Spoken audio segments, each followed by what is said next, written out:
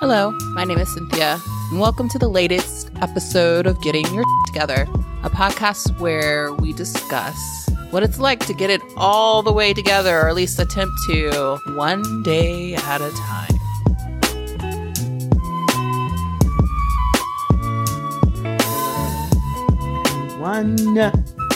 This is Cynthia. I also say that in my intro, so I probably don't need to say that again. But you never know when you're listening. So maybe someone fast forwards through the intro. But I am here, friends. Very early, not fully awake. I'm drinking my coffee. And it's April. Interesting week. I had my second COVID shot on Sunday, this past Sunday. And it was definitely... I had some side effects. I actually didn't start feeling 100% until about Wednesday, which is yesterday, and today's Thursday, but I feel pretty good now. And luckily I was off, so I could kind of just take my time. And I actually did like a touristy thing, which is walk the Brooklyn Bridge, which I've lived here for almost 10 years. I think I avoid some things with a lot of crowds, and I figured now is probably the best chance or time for me to do it than any. I'm off, and there are still less crowds than before, so I did that, and it was lovely. It wasn't a bad walk at all. So out of shape, and that's another story for another day, but I have to start addressing that because I have both my doctors on my case, and probably something I'm going to talk about on the pod because, you know, my addiction stuff pops up with food, and even though I don't know if I don't know. I think a lot of it had to do with my depression and stuff last year and just bad habits and being lazy and just allowing myself to just get out of my routine, which is why people always stress routines are very much a key thing, especially if you're just not great with being, I guess, regimented, which is me. Maybe because my dad was in the military and I just like say fuck all that. But anyway, I'm rambling. It's the start of the show. So what am I doing? I just wanted to check in with you all. How are things? I would love to know. Please reach out to me. Comments, emails, whatever feels best for you. Because I really want to know what's going on. The world is starting to opening up in a way. It can never be the same. Or at least I don't think so. But we shall see how everyone takes to it. In New York, it was very nice, but now it's very cold. So I'm coming to you underneath all my blankets, but I'm really excited though. The sun is out at least. And today, I really just wanted to talk about the show. I totally blanked that this weekend's the Oscars, and I am so excited that Sound of Metal got nominated, all the awards. I don't know if anyone else has seen it. If you've seen it, please reach out to me because we need to talk about it. Such a good movie.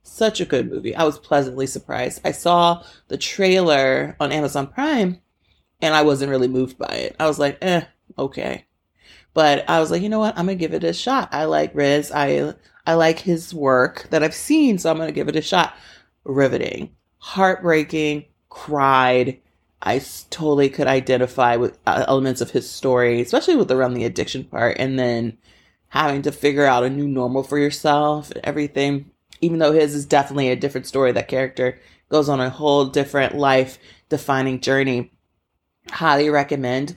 I actually was thinking about starting to do more like bonus episodes around pop culture. So let me know if that's something you'd be interested in, my musings about certain things. I don't know if everything would be considered pop culture because I like some random shit, but I definitely want to take a lens to it, especially from like an advertising perspective, since that's what your girl does to pay the bills right now. So I'm in that world all the time. Let's get into the meat of the show. This one is actually going to be a really quick episode. I did have a question. I feel like I have people that just want to lobby me questions, which I always appreciate because sometimes I'm like, what am I going to talk about today? I don't know. I'm feeling kind of vulnerable and introverted. The Q&A comes from someone who listens to the show. Thank you for the question. And their question was, what if I can't stay sober? I And I think that was basically it, really. It was just like, it boils down to like, what if I can't stay sober? I was like, all right. I mean, to the point, I appreciate to the point in the candor. But I also think that what if you're putting, like, I don't know, maybe it's the statement or how you phrase it. And that's how they were phrasing the question to me. It was like giving yourself so much pressure, you know, what if I can't stay sober? So you're already saying like, if I don't keep it here, then I suck. Like that doesn't give me any margin for error or mistakes or trying something that I think will work for me, but it doesn't.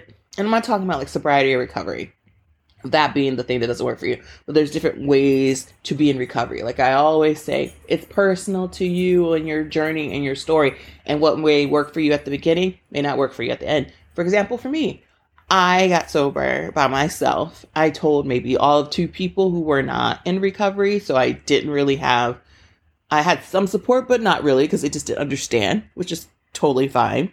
But they did give me support and I felt loved. But I went through it all on my own for a long time.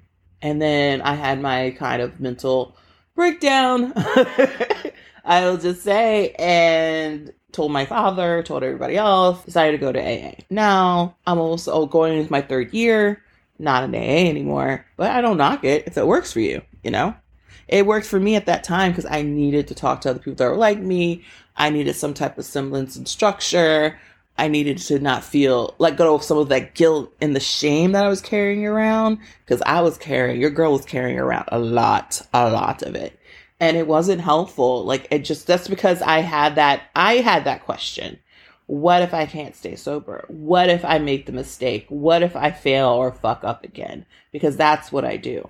And that was just keeping, I think I always come back to like these patterns and the stories we tell ourselves. I've been huge on my social media channel, on both my podcasts, as well as like that 1000 Hours Dry. Check me out there on Wednesdays. But I've been huge on just like the stories we tell ourselves, right? Yeah, if you're telling yourself a positive story, that's different. But I feel like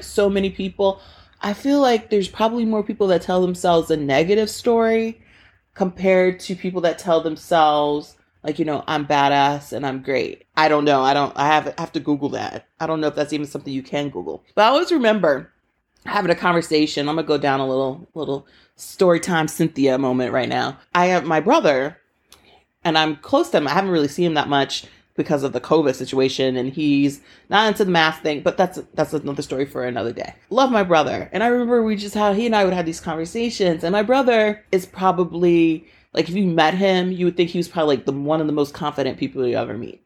He's tall. He's very charismatic. He could sell you your own house. He could sell you your own bathwater that you've used already. Like, he's like one of those guys, and he's great at it. And it's not just me, like, and not in just like that slimy way that you feel like you have to take a bath for like months at a time after you deal with like a sales guy like that. Like, he's just very good at what he does. He actually has helped me. He's helped me be able to be more open and charismatic and stuff like that, just because of stuff that he's done and he's told me and talked to me about. And he and I were having this conversation about confidence, everything like that. And I said something like, you know, you have to really, and I told him like, you need to work on how you let people treat you. Cause sometimes he would get involved in with these girls and they would treat him a certain kind of way. He's like, and he said something like, it doesn't even really matter to me what they tell me about myself, because it pales in comparison to what I tell myself. And I sat there and I thought about it. I always remember this conversation with him, and I have to bring it up with him one day and see if he's doing better in that arena. But it's like the stories we tell ourselves, you know, usually are bigger than the ones we may hear from other people. Even though I'm not saying that doesn't weigh in and that doesn't factor in, but it's like the stories that we tell ourselves in some reason think that they're true, or they have a bigger propensity to be true. And I think that has to do with just like, I guess it's coming from ourselves. It's coming from our conscious and our psyche. So it's like deep down. So it's deep in there. So it must have some type of weight and merit because it's deep in there and we can't let it go. But it's also about that we just don't know any other way but that. I had to work through a lot of stuff when it comes to me and my mom. And I'm still working through stuff. And I actually had this idea for a story that I wanted to write for a long time. And I just wouldn't write it because I would start and then stuff with my mom, and I wasn't at a place to be able to do it. And I actually feel like now I am, but it's going to be rough, and I acknowledge that part. So I'm going to have to stop and start and stuff. But it's like, there was just a lot of these stories that I kept telling myself about the type of person that I would be, always would be, and that I gave so much merit to my negative thought. All that to say, all these little side stories, Cynthia story time. I guess it's just going to be a Cynthia story time episode. Just saying that those thoughts are not setting you up for success. Setting up for success. It's something we say all the time as project managers. And yes, I am groaning internally by even using the phrase, but it's so true. You setting yourself up for success. You need to do that. And I'm not saying you need to do that. You're going to go back somewhere. You're going to hit a button. And you're like, okay, I'm set up for success now.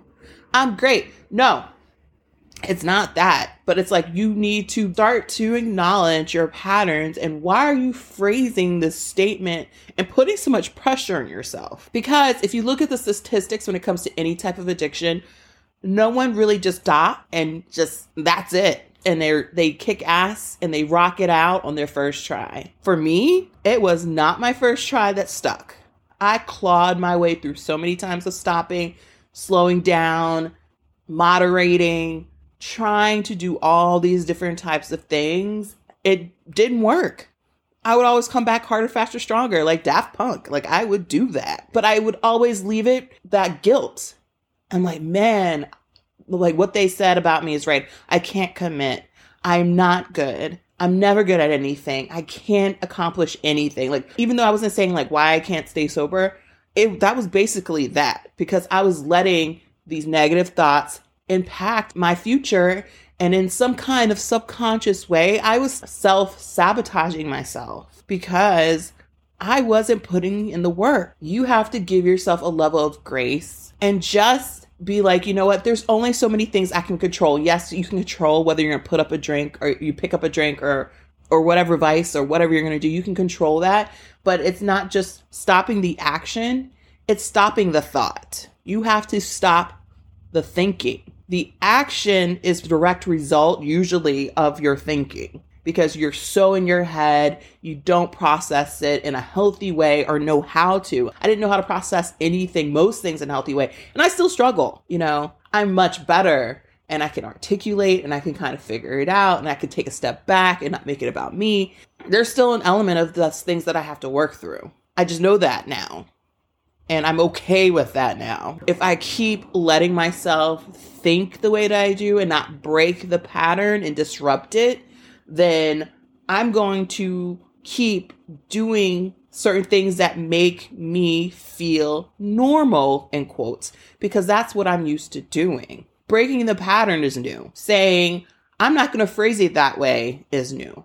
I'm not going to give myself this pressure and this guilt. That's new. I'm going to say, I'm going to show up for myself every day and make healthier choices. That's new. If there's certain things that I'm learning along the way and I don't know how to handle or address in a certain way, I'm going to give myself that grace and say, I didn't know then, but I know now. And I want you to say stuff like that to yourself. I still say stuff like that. Posted on my Instagram feed. Like, I post like these things, like I posted for you, other people to read, but sometimes it's for shit. It's for Cynthia because she needs it that day.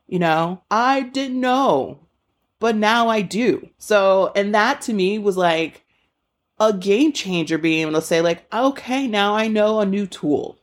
We can always learn. I feel that is where the answer to your question is. It's not about what if I can't stay sober.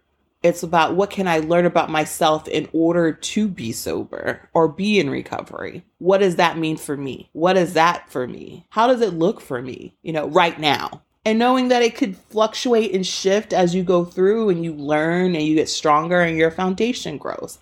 Totally okay. Give yourself that grace. Keep yourself as open as possible while you're learning this new version of you in your life. And don't let the old way of thinking, the disordered way of thinking, the self-destructive, disordered pattern ways of thinking impact the healthy, strong, beneficial journey that you're now on. Promise yourself that. Don't promise me, promise yourself that. And how to start that? It's simple. Just acknowledge your thought. Write it down. If it's circling in your mind, get up and do something. And try to dead that thought as fast as possible. I know for me, it was like I would get up and take a walk, or I would turn something on TV. I would put my music on. I would write it down, journal for a bit. I would laugh about something, because to me, laughter is like, I love laughing. Just take me out of the moment just for a second until it's not so overwhelmingly daunting, and work through it. Came with time. Yeah, I know this ended up being more about how I feel like I always listen to questions. I hear questions, but it's like I hear the question, but I also hear what I believe to be the underlying thing. If I'm totally off base, you could always tell me that, because, your girl's human. But I wanted to get that message, how to get it out of my spirit today. I hope it resonates with you guys or with someone. Feel free to always reach out and let me know. If someone in your network would be impacted by this or needs to hear this, please share it out with them. Always open and always willing. Always would like to meet new people and make new friends in this podcasting world that we live in. Until next time, take care, my